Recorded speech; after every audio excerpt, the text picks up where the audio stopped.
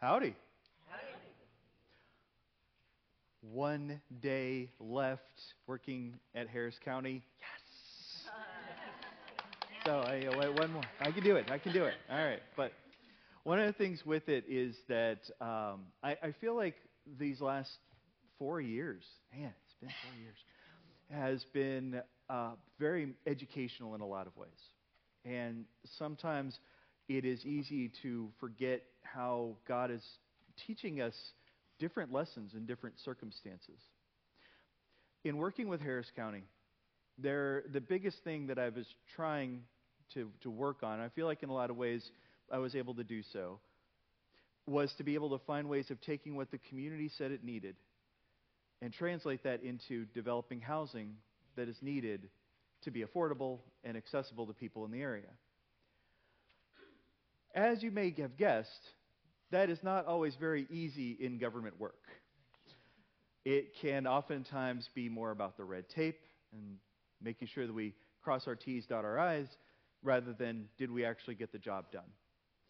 And there would be a few times where I got, shall we say, passionate about the way that I felt. And I remember specifically there was this one meeting when I had first changed teams. It was about 1.5, 2 years ago. And in the midst of this particular meeting, we were talking about where funding was going to go in all sorts of different places. And at one point in the meeting, I said, but this is not at all what the community said was its priorities. When are we going to add that into this? And after several times of realizing that no one was listening, finally I just said, we can't do this. This is not what we were told we're supposed to do. And then was told that I needed to take it down a notch, which is never a very good thing to hear when you're in government work. But within about maybe half a year, one of my superiors in that meeting decided to take another position. And as she was leaving, said, Jason, please, don't lose the passion. Don't lose the drive. And so with that then was realizing, how do I take that drive but make sure that it's more positive with what we're doing? So over the next 2 months, we ended up having within our team several turnovers. And so in a sense, it gave me a chance to start new. To try to, maybe what would it be like to do my work but without the people who saw me as, oh, that's that guy who gets way too excited during meetings.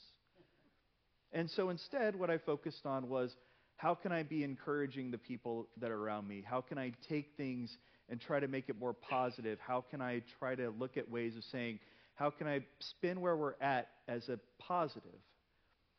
And started seeing more opportunities to get involved in projects that I hadn't before, being given more freedom, more flexibility to try things, because it developed more of a sense of trust and openness, but also that people saw that I was a part of the team, which was more than anything what they needed to know about their team member.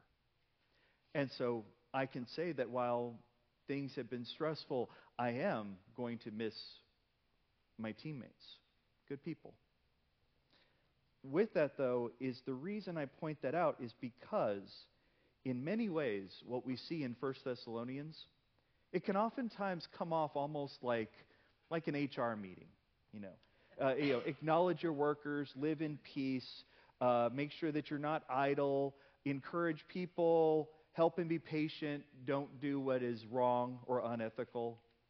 All these things can end up sounding in so many ways like, well, these are just good lessons, something that maybe you get out of an old Berenstain Bears book. Y'all remember Berenstain Bears? Oh, okay, gotcha. I know y'all are a lot younger than I am, so I get it, but, okay, but I understand. With it, though, is that oftentimes we miss out on how it is that Christ had transformed the way his apostles saw the world, and they were transforming the way that people around them saw it.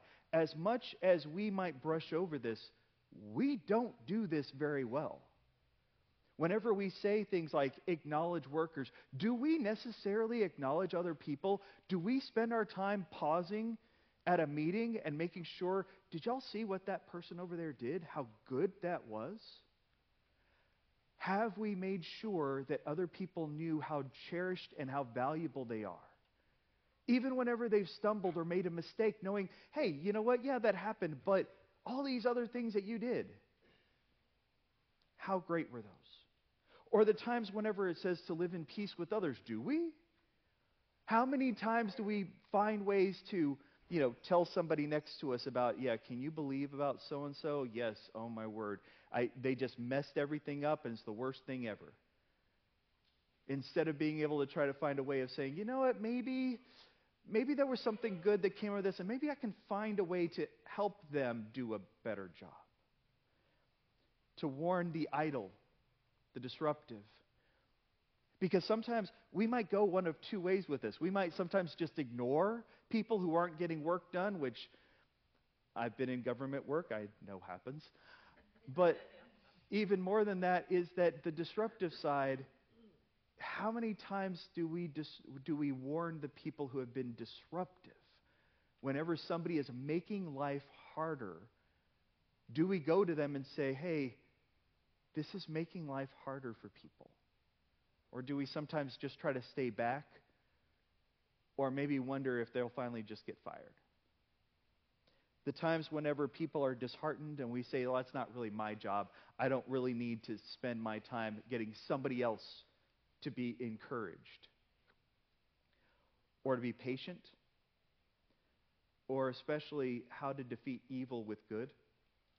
Because we're not used to defeating evil with good. We're used to defeating evil with power. We're used to defeating evil with strength. We're used to defeating evil with great machinations in our minds. We're not used to somehow that when we do and say the right thing that God has called us to do and say, that somehow God might actually use that to stop what is evil. That somehow the good that God has promoted is the answer, even when we think, well, but you need to put them in their place. With each of these things is that we can oftentimes get caught up in seeing what is going terribly, but miss out on what God can be doing in and around us. It's like those, whenever they have those little memes, those little pictures of the glass is half full or the glass is half empty, and they'll say, well, the optimist says the glass is half full, the pessimist says that the glass is half empty, and the engineer says you designed that poorly and gave way too much space.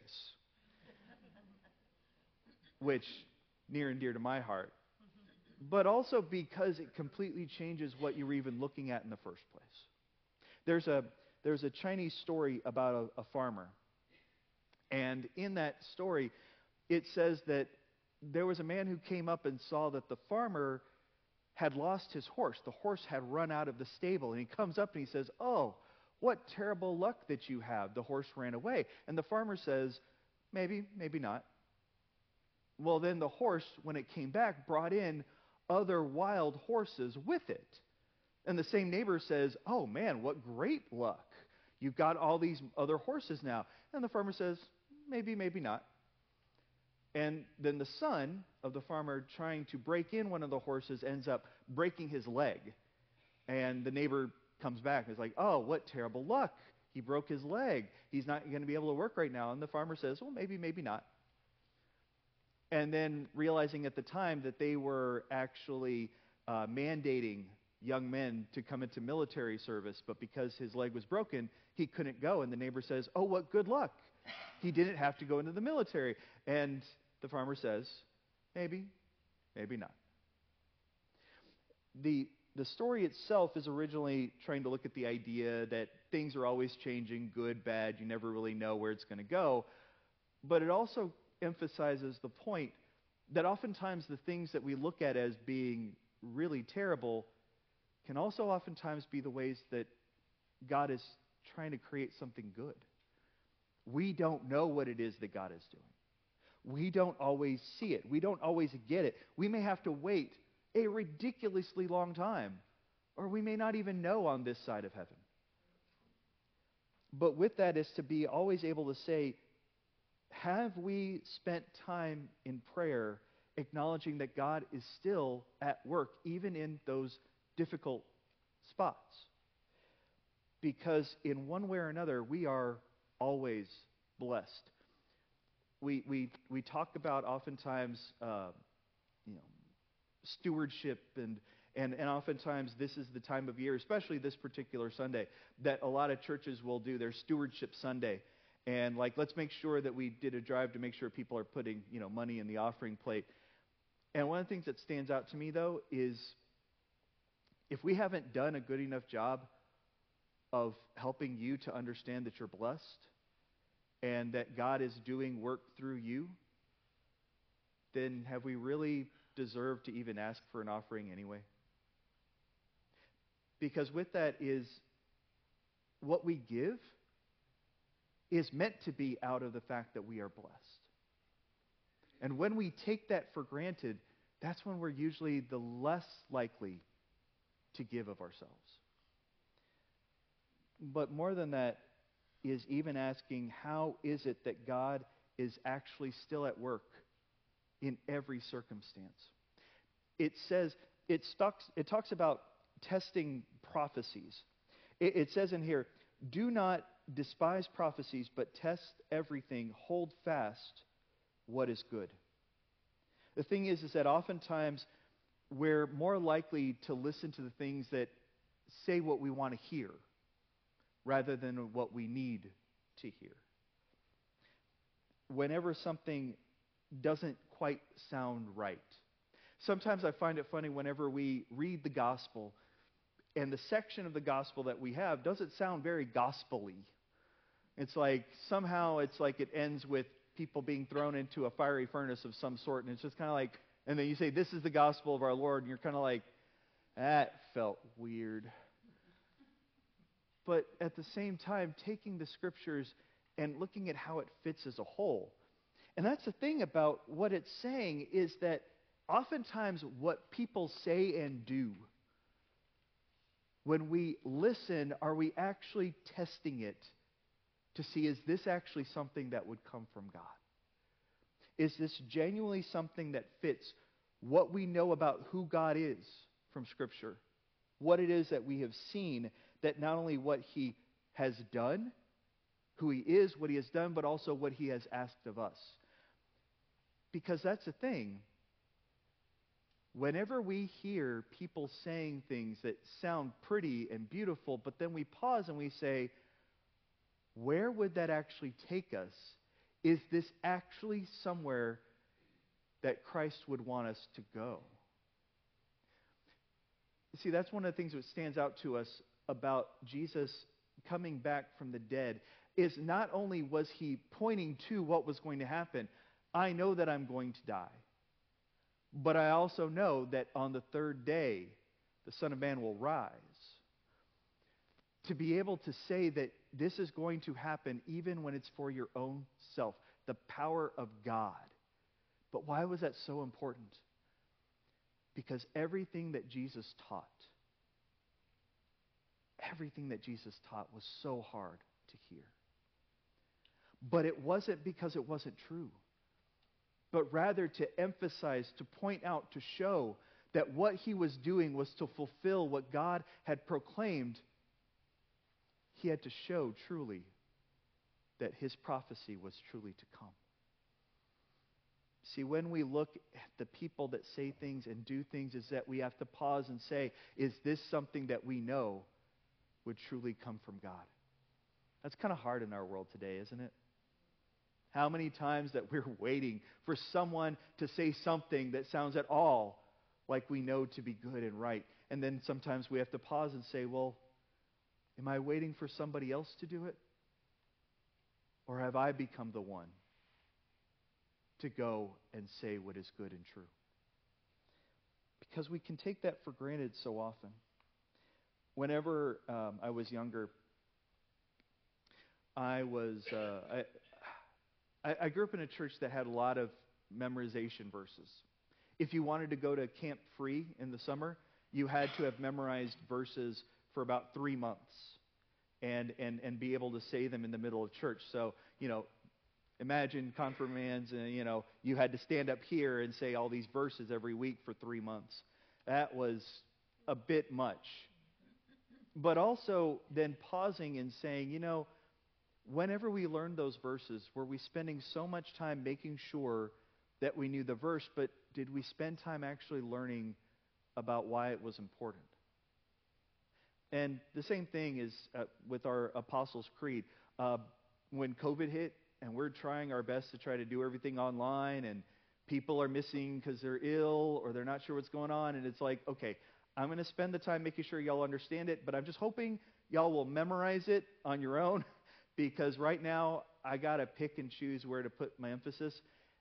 And right now, the emphasis is not whether you got every word right. Do we look at the things that we do as the church? Do we get so caught up in doing something because we're used to it or it feels like a good idea without pausing and saying, but where is this leading us? And that's what we end up seeing about who Christ is in this context. There is a quote from C.S. Lewis. He wrote in his book, Mere Christianity, "If I am drowning in a rapid river, a man who still has 1 foot on the bank may give me a hand, which saves my life. Now, should I shout back in between my gasps, 'No, it's not fair for you to save me. You have an advantage. You're keeping 1 foot on the bank.' That advantage, call it unfair if you like, is the only reason why he can be of any use to me. To what will you look for help if you will not look to that which is stronger than yourself?" Who does Paul point to sanctify, to change us?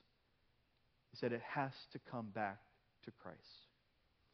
We get so caught up in finding out which person around us we admire the most, but we lose track of the fact that none of them are actually the one to save us. That can be hard. But deep down inside, as much as we as Americans like to pull ourselves up by our bootstraps, which I still don't know where the strap is on the boot, but I don't know, somewhere in there, is that the only real help that we can actually have, is going back to Christ. So, in the conclusion, it sometimes feels almost like Paul is just adding a couple extra things just to kind of round it out. But listen to these things that come from the end, where he says, "Brothers, pray for us. Greet all the brothers with a holy kiss. I put you under oath before the Lord to have this letter read to all the brothers. The grace of our Lord Jesus Christ be with you." Because in conclusion to this letter, pray for others, greet each other with love, read the Scriptures, and let the grace of Christ be what reigns over all of us. Because if what it is that we're following after, if you can't genuinely pray that for the other person and feel like God is pleased with that prayer, then why are you praying that in the first place? Because even as you have been given the grace of God, even so that grace is meant for them as well. So, as we finish out our time before Advent and going through Thessalonians, this is something that I hope that I can leave with the people that I've worked with at the county, but this is also something I hope to leave with you. Pray for other people. Greet people with love, compassion. Read what is right and good, especially in the Scriptures, because the only thing that can truly guide us is the grace of our Lord. Thanks be to God.